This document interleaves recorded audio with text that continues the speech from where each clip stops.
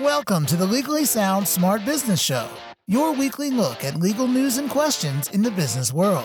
Here are your hosts, Nasser Pasha and Matt Staub. All right, welcome to our podcast where we cover business in the news and add our legal twist. My name is Nasser Pasha. And I'm Matt Staub.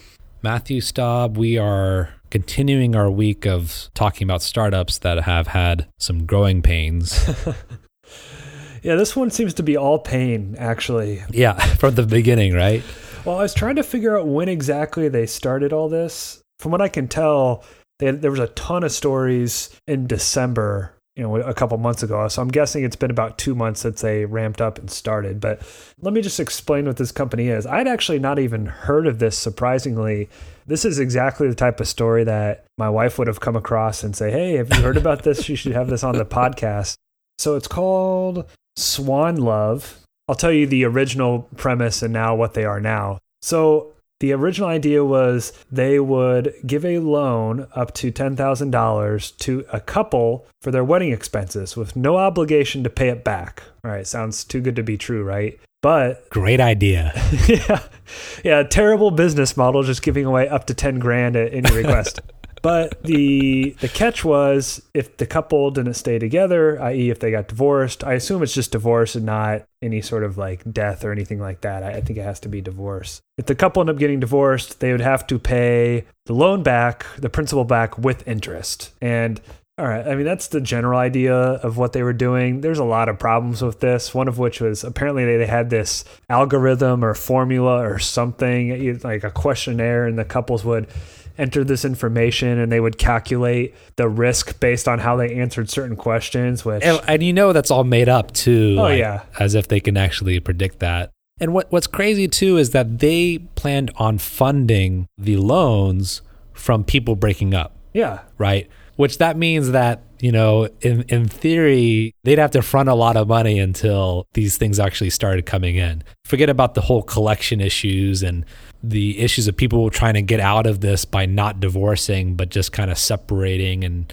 how are they going to keep track that people are staying married? I mean, I can go on, but at the least can we at least agree that it's not a good idea as far as a startup business? Like if someone came to you like, hey, here's my 60-second pitch. This is what I like to do. Could you not laugh at the idea? That's the question. Was the idea to just constantly search for recently filed divorces, or how are they going to keep track of it? And even if they found out that a couple got divorced, how are they going to collect on it? I mean, it's just... And we're talking about years later, yeah, right? Like, I suppose people are going to remember that if they get divorced, they're going to have to pay $10,000. But when people divorce, it's from a financial perspective, it's a mess, right? I mean, most of the time, both parties lose money, or at least one party, I should say, as a collective community property, there's a lot of money lost. There's money lost in attorneys. A lot of credit cards get left unpaid. Credit goes down. And in other words, a lot of times there'll be other debts. And let alone, of course, people that are borrowing this money, so-called borrowing, may not have been in a very good financial condition anyway. And so therefore, and also a lot of divorces are caused by financial stress. That's the point I had. Oh, okay. You did? Okay. You brought up a good point right before that. And obviously the people that were going to do this needed the money, so they might not be in the best financial position. But the thing I was going to say was I thought that this is not substantiated, but from what I've heard, the number one reason for divorces is money problems. Yeah. It's definitely one of the top, couple or top few at least. So, I mean, just from a practical standpoint, this whole business model just doesn't make sense. And like you said, it even said on the site before they took it down or whatever, does SwanLove profit from divorces? No, 100% of the money collected from the members who are later divorced is used to provide funds for future couples' dream weddings. SwanLove keeps it. So yeah, they're funding these future couples from, failed previous marriages. So I guess technically you could get remarried and that funding could be from your previous marriage. Yeah, your previous marriage and a divorce. But this is just ridiculous. So let's get to the point here. So they start advertising for marketing this concept, but they don't actually launch, right? They have a launch date or something to that effect. And I think they're launching on February 14th. And then they make an announcement, right? What was the announcement that they made? basically the response was overwhelming. I don't know how people found out about this. I like I said, there were the articles that got posted, but I hadn't heard of this or seen anyone post about it. But apparently there was just an overwhelming response because essentially they were requested to, what was the total number? Sorry to interrupt you. I'm just reading there as a screenshot of some of their FAQs. And one of the questions is, and you've already talked about this, how do we determine which applicants receive funds? And the answer is, we leverage online data and algorithm software technology to quickly assess applicants' risk to determine funding others. So it seems like they basically fund the couples that they think are going to divorce, right? Which is funny. So if you end up getting funded, then it's almost an insult because they think that you're going to divorce more than another couple that's applying. I'm glad you brought that up, and I finally got my internet to load. Yeah, basically, it's due to overwhelming demand, nearly $2 billion at $10,000 per couple, the unanticipated legal regulations, restrictions in the lending space, we went this different route. But yeah, going back to what you just said, everyone that requested it, they didn't have to give money to that couple. It's still an option. It's not like this couple makes a request and they automatically get $10,000. So even if the demand was high, they didn't have to give money to everyone. I don't know how they would decide who to give the money to. They should have just used their fancy online data and algorithm software technology. I don't even know how you even go about. I mean, I'm trying to think of what information, I guess maybe a shorter period of time they've been together, if it was a very short period, or yeah, I guess there's probably certain things you can think about and say, oh, they're more likely. I mean, statistically, I'm sure there's things that are more likely for a couple to get divorced or not. But anyway, so the demand was high, $2 billion apparently overall, all said and done. So they said, well, we obviously can't do this anymore. We're going to completely shift our whole process. And now we're just going to become a funding platform to a wedding crowdfunding model, essentially putting up a crowdfunding campaign, asking friends and family to give money to this couple's wedding. Same kind of rules apply. You know, as long as they stay married, they keep the wedding. But if they don't, they have to pay the money back to this friends and family, which is, to me, is like even more ridiculous than the original idea. It is. I agree. It's like they took a bad idea and then, like, instead of like making it a good idea, they just like add some pepper to it, as if like, or salt and pepper to make it, you know. And this statement that unanticipated lending issues and all this stuff, like as if like that could not have been planned ahead of time. And there's I'm sorry, I have to interrupt my chain of thought here. I'm also looking at another question that says, how do we help couples stay together? And the answer is free marriage counseling is available. So not only are they going to give you free money and wait years to get it back, and may not even get it back at all if the couple stays together. Yeah. They're going to offer you free marriage counseling in order to prevent you from divorcing so that they can not get their money back. I mean, this is just a phenomenal business idea. Yeah, I mean, we're not even into the legal side of it yet. I mean, we've pinpointed 10 different issues that are terrible just from a business model perspective. I mean, it was doomed to fail from the beginning.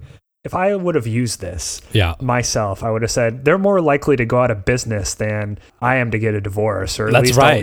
We'll beat them to what happens, if anything. So it's like, that's right. So I guess we'll get to the legal aspect of this. I mean, yeah, let's get to that. How do you think these loans were set up? I mean, I would have to think the way they've structured everything, they just wasn't really done properly. Yeah, I mean, they mentioned kind of lending. They didn't give any money yet, I guess. So maybe it was just ideas at this point. Yeah, I think that's right. I don't think they actually did any transactions from what I understand. I think they would have been a lot worse situation than they are now if they had. But they reference lending, what do they say? Unanticipated lending, legal regulations, restrictions in the lending space, as if there's new laws all of a sudden in the lending space, which there really aren't.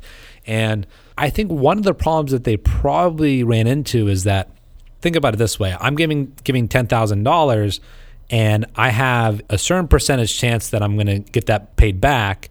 And so if I'm making many loans for $10,000, in order for me to get that money that I'm getting, I have to get a pretty high interest rate for the ones that do divorce. Right. Otherwise, because it has to make up for those other ones. Exactly. And so I can't, in fact, I would even imagine that the interest rate is such that they may even be obligated to pay back even more than double what the original principal was, or something to that effect. I mean, it has to be some kind of pretty high interest rate or penalty and so forth. I mean, I can't imagine if it's a 6% interest rate where the couple divorces after a year, the company's only going to make $600, right? It's probably something pretty high, which of course, you're going to run into lending issues. Yeah, I think they're based out of Seattle, I believe. I think the maximum interest rate you can charge is 12%, so not tremendously high. But yeah, I mean, just pure math, this didn't seem like it was going to be feasible from a financial perspective, just kind of unless everyone was getting divorced and they were collecting on it. And the other thing, too, I'm very curious about is, where were they planning on getting this money from? The original money, right? Yeah, the principal that was getting loaned out. Like, you have to have that money. You'd have to be like a bank, right? I mean, it's like you'd have to have a pretty large. I mean, it depends obviously how many, but that's the whole premise, right? In order to make money, you have to run the numbers. So, in the sense that if you only did 10 of these, then you could easily get unlucky. Like, let's say 80% of the ones that they select get divorced within 5 years. And that's an acceptable business plan for them, which I'm sure that's not how it is. But in order to get that 80%, it's a law of averages. You have to do a high volume. So again, like, how are they going to get that money? It doesn't make sense. Yeah, they should have just done, and this probably already exists, but like wedding loans, and you just pay it back over however many years, no matter what. I mean, that's a great idea. Yeah, it's also just called a loan. It doesn't even need to be specified as a wedding loan. Here's I think a legal issue that I think I personally am also kind of annoyed by, in the sense that, okay, a lot of couples are upset, and they're not wrong, because really it's like they didn't launch yet. They didn't sign an agreement. And, there was a lot of tweets afterwards when they made the announcement like, hey, you gave our hopes up. We thought we were going to have this dream wedding and now we don't have any money and so forth. But in reality, this is like, I'm going to give them the benefit of the doubt that they didn't promise this, that they didn't sign any contract, because that's what I'm reading. But let's assume that no couple could make that argument. But here's one thing that I think we as consumers should have an issue with, is that they drum up all this exposure, whether it's today that we're covering them today or prior to that they're giving away all this free money. And then they're like, you know what? No, we're not going to give free money away. We're going to do this, and we're going to launch a different business. And by the way, since I know all you guys are getting married, I'm going to send you an email saying, hey, instead of us giving you free money, why don't you ask your friends and family to raise money for you, and then we're going to profit from that.